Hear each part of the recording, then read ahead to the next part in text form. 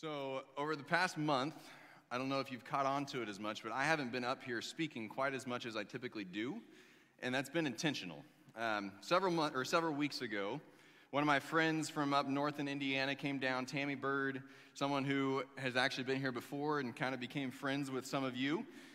She came down and she shared from her heart the importance of this next generation and investing in this next generation, and we got to learn from somebody who's kind of outside of ourselves. And then I had intended to, in between her coming and my brother coming last week, having another friend from Arizona come, and he was going to share just some thoughts that he had on what it means to live in community. He's one of those guys that I've seen very few men in my life who really invest in the lives of all the people around them. And, I can think of a handful that would maybe fall into his category. But because of travel plans and living in Arizona, things fell through and that one didn't work out. But then last week, we were able to have my brother come in here, and he was able to share with us about the importance of discovering who this is that God's created us as and how we display part of the image of God and how that works with the people around us who are displaying another part of the image of God. And by bringing in these other people, what I was trying to communicate with all of you is that we need more than just ourselves. You need more than just me. And you need more than just yourself. Each of these people who came in, Tammy and Jared and Chris, if he had been able to come in, are people who have invested into my life in different ways throughout the course of my life. Obviously, I've known Jared my entire life because he's my older brother. And so he's been an influence over everything that I've done, whether it was I wanted to be like him or I wanted to be the complete opposite of him. He still influenced the decisions that I made and the life that I lived. And then Tammy, as I've gotten to know her over the course of the past 4 or 5, I don't remember how many years, somewhere in that range, 4 or 5 years, she's been a larger and larger voice in my life, especially as we were both walking in youth ministry and both walking on the team that puts IYC together and things like this, to really be able to bounce ideas off of each other, but also just to be able to bounce life off each other. And there's so many other people that I could stand up here and I could talk about. My family members have played a huge role in my life. The SHAPE group that I was a part of when I lived in Oklahoma, which was a group of youth pastors, or at least it started out as youth pastors, and then they slowly all started going over to the dark side of lead ministry, which I eventually joined years later. At least that's what we called it back then, was the dark side. Now I'm not so sure. But it started out as this group of youth pastors that came together, and we held each other accountable, and we encouraged one another, and we went out and we had the worst golf games that you could ever possibly imagine seeing, to where every year on my Facebook feed this video pops up of my friend trying to hit a golf ball out of the water, and like 10 swings later it finally gets somewhere. And every year I laugh because of that memory that we have together of doing life together. And in Casper, we had a small group that, we were not just a small group that met together, but we were a group of friends that met together and that could hold one another accountable. And really, the more we looked at it, we realized all of us, it seemed like, not literally all of us, but we volunteered or served in some capacity in either children's or youth ministry. And so we did that part of life together too. We served alongside one another and we brushed shoulders with one another. And I could waste a lot of your time this morning talking about the different people that have influenced my life and the different people that have invested into my life and that I've invested into their life. But I'm not going to spend all the time just talking about the people that have been in my life, because I want you, before we're done here this morning, to have time to think about who are the people in your life that have invested in you, or the people in your life that you have invested in, or the people in your life that you need to have invest in you, or that you need to spend time investing in and being in relationship in. If we've learned one thing over the course of the past year and a half, I think for many of us, one of those things is that we need other people in our lives. Whether it's the schools closing down and all the kids having to stay home, which then drives the parents absolutely bonkers. Even those parents who are sitting there and thinking, I love it when life is just my family. When we don't have to get outside of our bubble and we can just have us. Those parents began to realize, I can't handle any more of just my family. I need other people to be investing in my family. I need other people to speak into my family, and I need to speak into the lives of other people. This is driving me insane. I can't handle any more of this. We've seen the studies left and right of the increased rates of anxiety and depression as people have had to stay home or they've had to stay away from other people. And some of that is over the anxiety of a pandemic. And other parts of that, studies are showing, is because people just aren't around people. And we're designed to be around people. In Ephesians chapter 2, in verse 19, if you have your Bible with you and you want to follow along, Paul is writing to the church in Ephesus, and he says these words, starting in verse 19. He says, "So now, you Gentiles are no longer strangers and foreigners. You are citizens along with all of God's holy people. You are members of God's family. Together, we are his house. Not I am his house, not you are his house, but together we are his house, built on the foundation of the apostles and the prophets, and the cornerstone is Christ Jesus himself." I've heard a lot of conversation over the years about how your body is the temple and you need to take care of your body, but he's going a step further in this, and he's saying you alone are not the house of God. Together, we are his house. Feeds into what Jared talked about last week, that alone, you reflect part of the image of God. You do not reflect the entire image of God. But together, we reflect the image of God. We need one another. We can read it all the way through Scripture where we read things about how one part of the body cannot say to another part of the body. You've heard this one over and over if you've spent time in church. One part of the body cannot say to the other part, "I don't need you." Hey, I'm an I, and I've got, is 1520 better than 2020? I never know which way the numbers are supposed to go. It's kind of like when they give me my blood pressure numbers, I just ask them like, so is that good or is that bad? You don't seem worried, so I think it must be good. But we'll say 1520 is the better. Like, I'm an eye, and I can see really well, so I don't need that foot to get me anywhere. I don't need these legs to get me anywhere because I can see really far away. But can you see far enough that you don't ever have to walk over? Can you see far enough that you can feed yourself? Of course not. The eye needs the hand, that needs the foot, that needs the mouth, that needs all the parts of the body. And together, we are God's house. We are designed to connect with other people and to be in a relationship with other people. But the problem is that even though we are created for connection, we tend to drift toward isolation. We tend to drift towards this idea of, I don't need other people. I can handle things on my own. I was raised to be a very independent man. And I can do a lot of things on my own. And a lot of times I think, wow, I really am a pretty independent person. But then I stop and I think about all of the people that have come along in my life. And I realize that while from one standpoint I'm pretty independent, on the other hand, man, if I hadn't had those people in my life at that time, who knows where I would be right now. And no matter how independent and how strong you are down here in southern Indiana, which I'm, again, loving living here and seeing the personalities here, no matter how strong you think you are, and no matter how independent you think you are, you have got to have other people in your life. Running towards isolation or drifting towards isolation will leave you in a spot that you will get to the point where you get to the feeling of hopelessness and loneliness that you can't get yourself out of by yourself, because we were created to be in connection with other people. The problem is, when we begin to drift toward isolation, it's really hard to stop drifting in that direction. When we get to the point that we're sitting there and we're like, I can do this by myself. I don't need other people in my life. I don't want other people in my life. once we begin to drift that way, it's really hard to stop drifting that direction.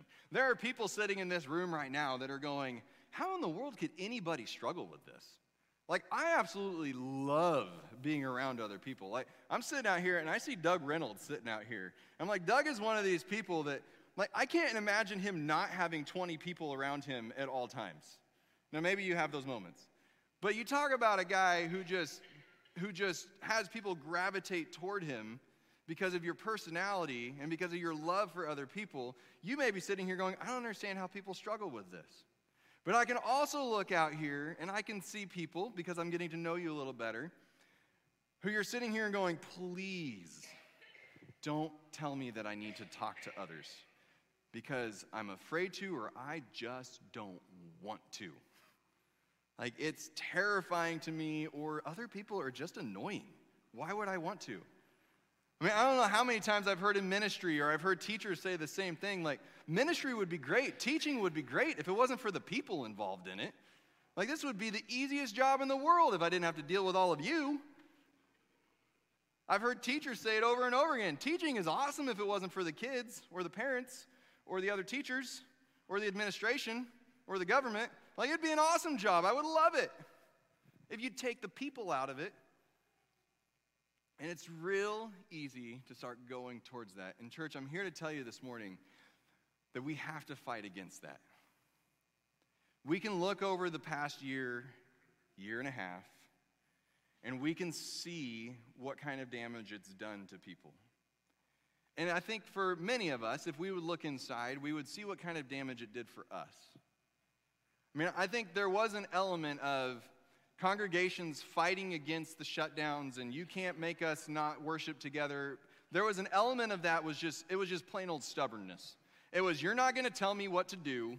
My right says that I can do this, and so I'm going to do it, and stop trying to meddle in my business. But I think there was another piece of it, that it was the longing inside of people that were remembering that piece in Hebrews where it says, do not neglect meeting together. And I don't think he told us that so that we would have one more rule to follow. He told us not to neglect meeting together because he knew that we needed other people. So I want to talk this morning a little bit about how do we fight against this drift. Dan this morning, when I was talking to him and he was looking at the notes and everything that he's going to try his best to follow along with on the slides. I've told every slides person, like, good luck. But he's going to try. And so he was reading through them and he was seeing this, and he brought up an analogy that he had heard recently of, dead things go with the drift real easy. And I'm butchering the phrase, so I'm sorry, Dan. I should just have you come up and say this. But it takes something alive to fight the drift, to fight the flow, to go against the current. A dead fish goes wherever the river wants to take it. A piece of drift wood goes wherever the current wants to take it. And that's where we can find ourselves so easy, is we just begin to give up, and we begin to die, and we just begin to go with it. And we find ourselves getting deeper and deeper into it, and that piece of driftwood just rots more and more over the course of time. But if we're alive, then we fight against the flow. We fight against that drift. So the first thing that I want to throw out to you all this morning is that how we fight this drift is we have to start somewhere. So we start with our relationship with God. When God created man and woman way back in the very beginning, he created them to be together. If you read that story, and actually Jared read through some of it last week. If you read that story, he's saying this is good, and this is good, and this is good, and then he creates man, and all of a sudden he's like, wait a second, this isn't good. This man is lonely. This man needs community like we have community. And so he brings along the woman, but there's a piece of this story that sometimes we just kind of skirt over, and it's found in Genesis chapter 3, and we're going to start in verse 7. This is the point in the story where the man and the woman, they've already eaten of the tree, and so they've all of a sudden looked at each other and went, whoa, you're naked! And instead of like most men would be like, whoa, you're naked. Like they both had this sense of shame and they wanted to cover up. And so they covered up with these really itchy leaves and all this kind of stuff because, that's what we do when we do something wrong is we cover it up with something worse half the time instead of just admitting what happened. But that's a whole other sermon for a whole other day. In Genesis chapter 3 and verse 7, it says, at that moment their eyes were opened and they suddenly felt shame at their nakedness. So they sewed the fig leaves together to cover themselves. And in verse 8, when the cool evening breezes were blowing, the man and his wife heard the Lord God walking about in the garden. So they hid from the Lord among the trees. Then the Lord called to the man, where are you? Where are you?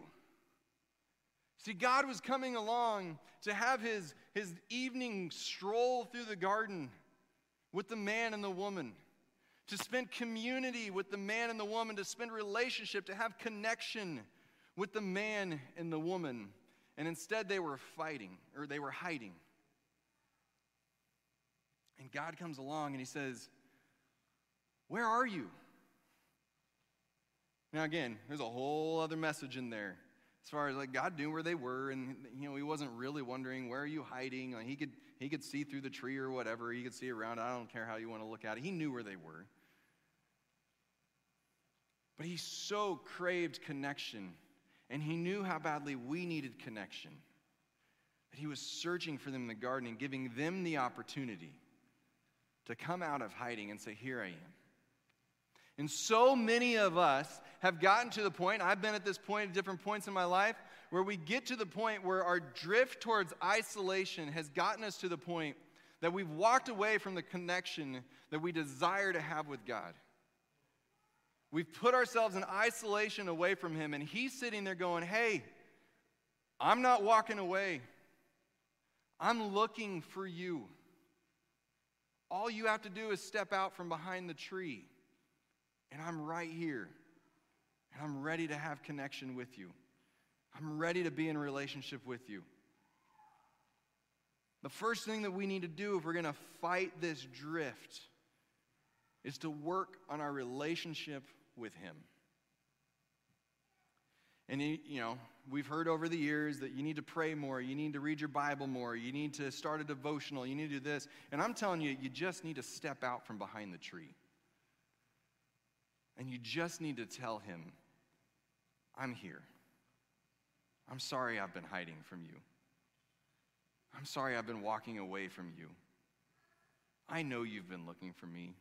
I just didn't want you to find me. It may be because of guilt in your life, just like Adam and Eve are experiencing here, where all of a sudden they felt guilt over their nakedness, and they felt guilt over the fact that they had done the thing that he had told them not to do, the one thing that he had told them not to do, and they did it anyway, just like our kids do over and over again. But they had this guilt, and he's just saying, just step out from behind the tree. I already know what you did. I'm still looking for you. I still want to take a stroll through the garden with you. We start with our relationship with him. And it doesn't end there, though. As much as we would like to say that we can experience God, and we can experience God anywhere, but I believe that we begin to more fully experience God when we are acknowledging that we need a relationship with other people.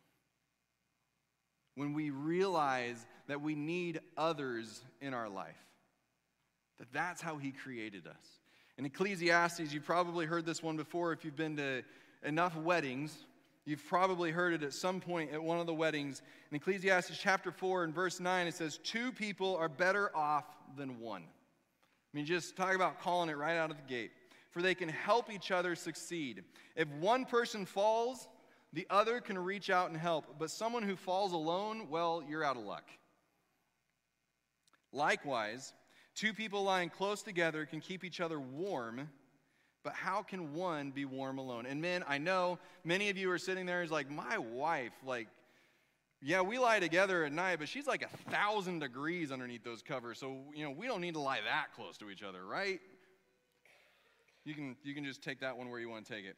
A person standing alone can be attacked and defeated, but 2 can stand back to back and conquer. But let's go even further, because 3 are even better. For a triple braided cord is not easily broken. The more people that you have in your life that are speaking truth into your life, the better off you'll be. Now, as you read through Proverbs, which I encourage you to do, as you read through Proverbs and you read through all these little truth statements, I understand they take some interpreting sometimes because you're reading this and I have no clue what that means, so it does take a little bit of effort. But you see over and over again the folly of letting a fool speak into your life. And a fool will give you all the advice, and that's the only one that you listen to. So while I'm saying it's important for us to be around others and to be listening to others and having them speak into our lives, I also believe it's important for us to not just surround ourselves with the people who are struggling with the exact same things that we're struggling with. Sitting in the bar and saying, man, we should really stop drinking, to the guy sitting next to you who says, we should really stop drinking, is probably going to lead to the next night saying, we should really stop drinking. And it's going to happen over and over again. But finding that person who's going to speak into your life and say, hey, how can we help you through this? If you're a parent of a young child, it's important to have other people in your life who have young children so that you have some of those who are experiencing it right now. But I believe that it is so important to find those who have already raised children and to ask them, how in the world did you not kill them all? That's the first lesson I need to know. How did you keep them alive? How did you even have any desire to keep them alive some days? And just walk through somebody who has more experience than you do in whatever it is that you're trying to learn from.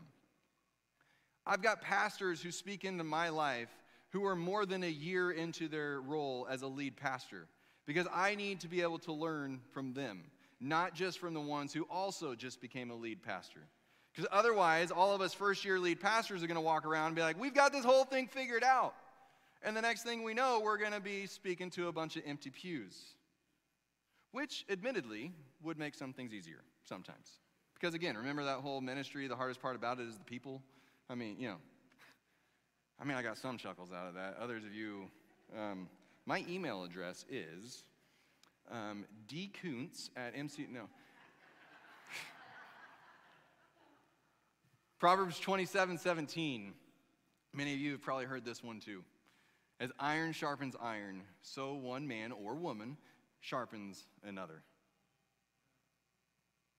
We need those other people in order for us to live the life that's planned out for us, in order to live the life that would be the best life that we could possibly have. It's easy to think that we can figure this all out on our own.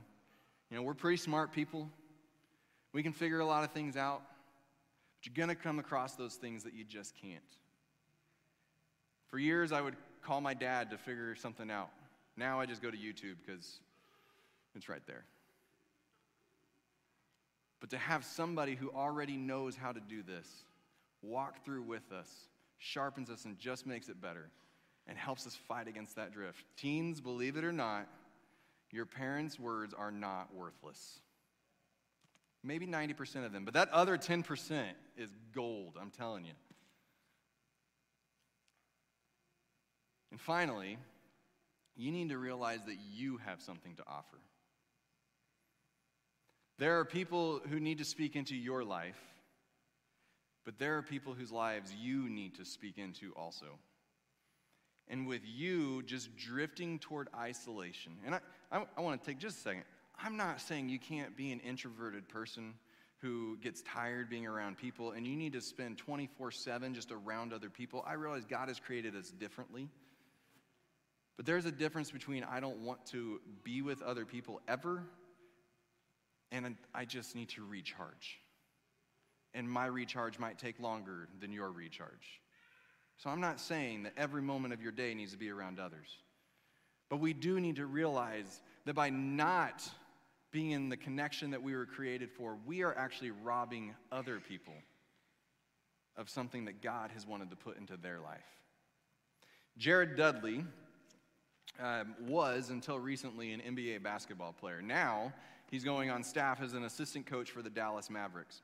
Jared Dudley is probably one of those names that most of us have not heard of. If you're a big NBA fan, maybe you've heard of him. If you paid attention to college basketball 15 years ago, maybe you've heard of him. But over the course of the last 10 years, you probably haven't heard his name a whole lot.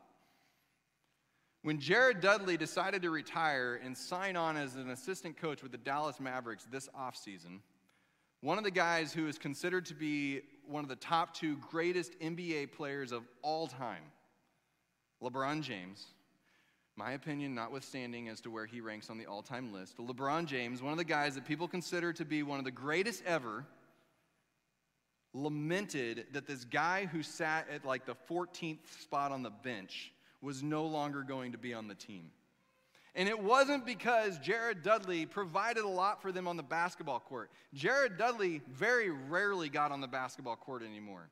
2 years ago, when the Lakers made the NBA championship and they won it all, Jared Dudley averaged, I believe, about 5 to 7 minutes a game. The games are 40 minutes long.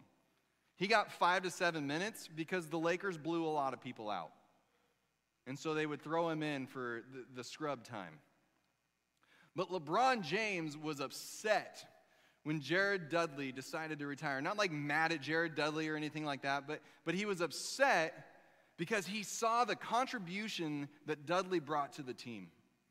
He saw the wisdom that he brought to the young players on the team. He saw the work ethic that he brought to the team and how that would rub off on the people around him. He saw how he would interact with people on the flights and on the buses and in the locker room. He saw this teammate who on the basketball court really didn't have much to give. But man, in all the other areas, he was a superstar on that team.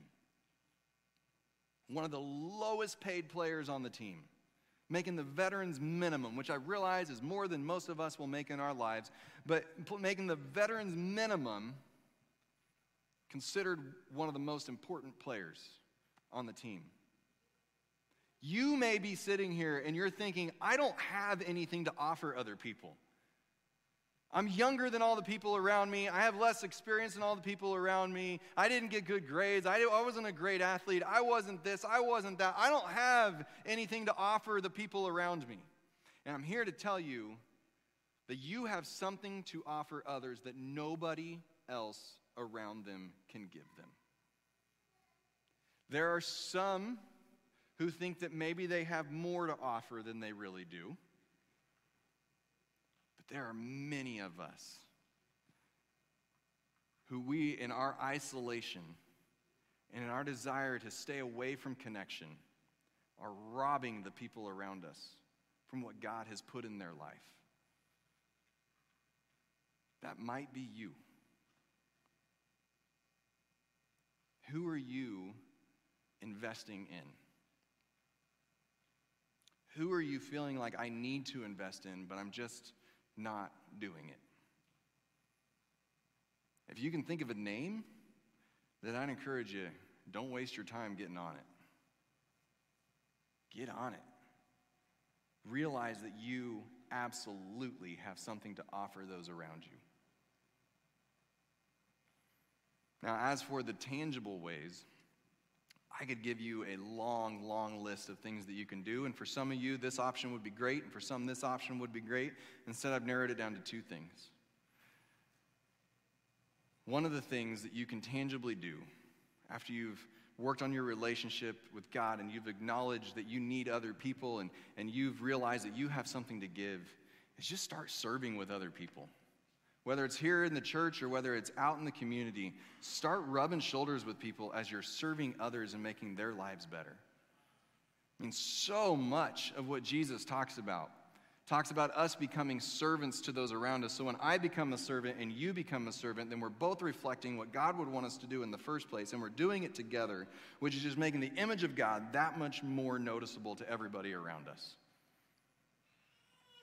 And the second thing that I would give you this morning, and we're getting ready to ramp these up, is I would encourage you to consider joining the small groups or community groups or whatever you want to call them that we're getting ready to start up here. Most of you, when you walked in, you were given a piece of paper, and if you weren't, I've got some up here, or you can raise your hand and we'll get some to you. But these are opportunities for you to be around other people. These are opportunities for you to invest in others, to have them invest in you, to give them what you can give to them. What these are not are discipleship groups. I've heard that said in a lot of different churches over the course of my life that, discipleship happens in our community groups. And I've looked at it and I said, but does it really? Because discipleship is more than just an hour a week where we spend our time together. If you look at discipleship is spending all your time, or seemingly all your time, together with that person. Those disciples that followed Jesus were with him all the time. So maybe it's not discipleship, but it is a spot to learn from one another.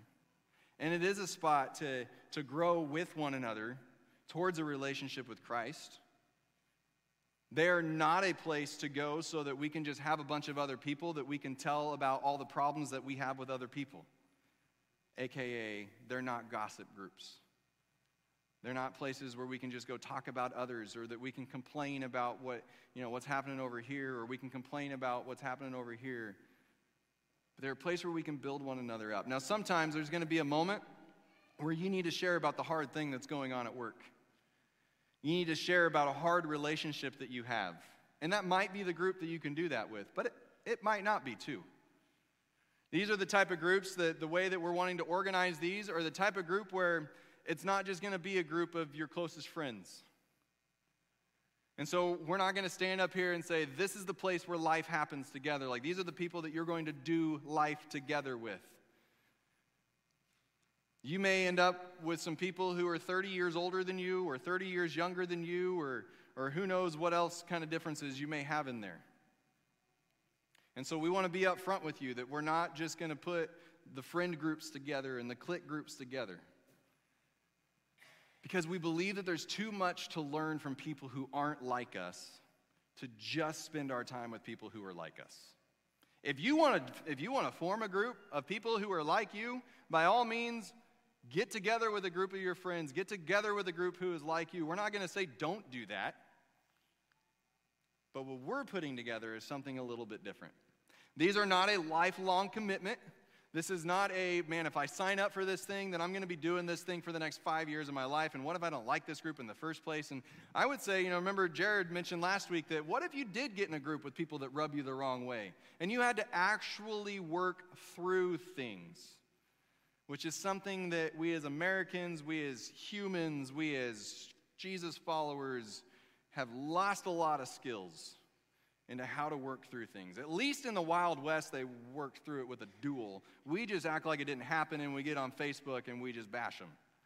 What if we actually sit down with somebody who is a Democrat and we're a Republican, and we have to actually have a conversation about the fact that what if we both follow Jesus and we vote different? Is that possible? Can we work through this?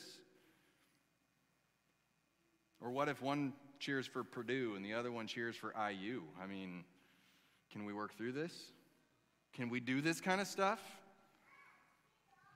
Obviously, you don't have to do it at all, but you were given a piece of paper when you walked in, and I would invite you to fill that out. And we're going to be starting to put these things together over the next several weeks. You'll see the questions on there. If you have other questions that you're just wondering about this, hey, fill it out, and we're going to get in contact with you. We're not going to contact trace you to make sure that you showed up to your group or anything like that. But we know that we need others in our lives, and we need it to be more than just on Sunday morning where we see each other for a little bit, and then we all go our separate ways. And it needs to be more than just you hear me stand up here and talk to you, but it needs to be you having a conversation with one another. So we're going to do something a little bit different to end this morning. As you're filling those out, or maybe you need a little bit of time to think about those, that's fine too.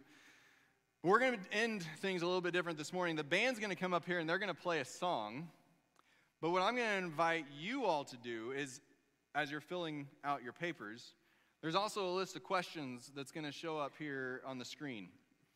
And I'm going to invite you, for as long as it takes you to get through them, to just go through these questions. Maybe it's you do them by yourself. Maybe you do them with the person sitting right next to you. But what I would love to see happen, and this is the youth pastor coming out in me pretty strong, What I would love to see happen is for you to actually just grab a few other people in the room and go through these questions with them. Maybe you don't answer it quite as openly because you're just not sure, and I understand that. Maybe you don't answer it quite as openly with the group of people as you would on your own. You can answer fully on your own, that's fine.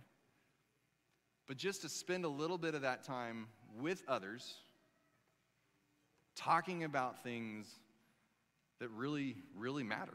And I'm not saying these are going to be the only 4 questions in life that really matter. You can take as long as you want. Or you can just stand up and you can leave. And I'm not going to sit here and be like, well, okay, so that person is going to be last in line to get into heaven someday. Like, they're going to have to wait. I'm not sitting up here judging what response you give here. Remember, you're probably sick of me hearing it, but I was in the youth ministry for 12 years. I was used to people not listening to what I said. It's fine. If you're one of those super outgoing people, Doug Reynolds, Rick Snyder, if you're one of those types of people, I'd encourage you, look around the room and see if there's somebody that you can grab and pull in. Now, I really put you two on the spot. My bad. But if you see somebody, because there are others who are like, hey, I would love to talk to somebody, and I'd love to be in a group. But there's no way that I'm walking across the room and I'm putting myself in a group. Maybe your invitation is exactly what they're looking for. And that's something that you have to offer to them this morning. So we're going to end this youth ministry style this morning. And we're going to have just a time of discussion. As long as you want, this place is open. As short as you want, this place is open. God, thank you so much for giving us other people in our lives. And I know that there are plenty of those moments where we sit here and we think, God, why did you put other people in my life? Why couldn't you have just let me just live this life in isolation? But God, I pray that you would punch through that today and you would show us just how valuable it is to have you and to have others and to actually give of ourselves to others. God, I pray whichever one of those 3 that each individual in here is struggling with more this morning, because I think that most of us are probably struggling with one more than the others. I pray that you would just show the truth of what value there is in fighting against the drift. Lord, we pray this in your name. Amen.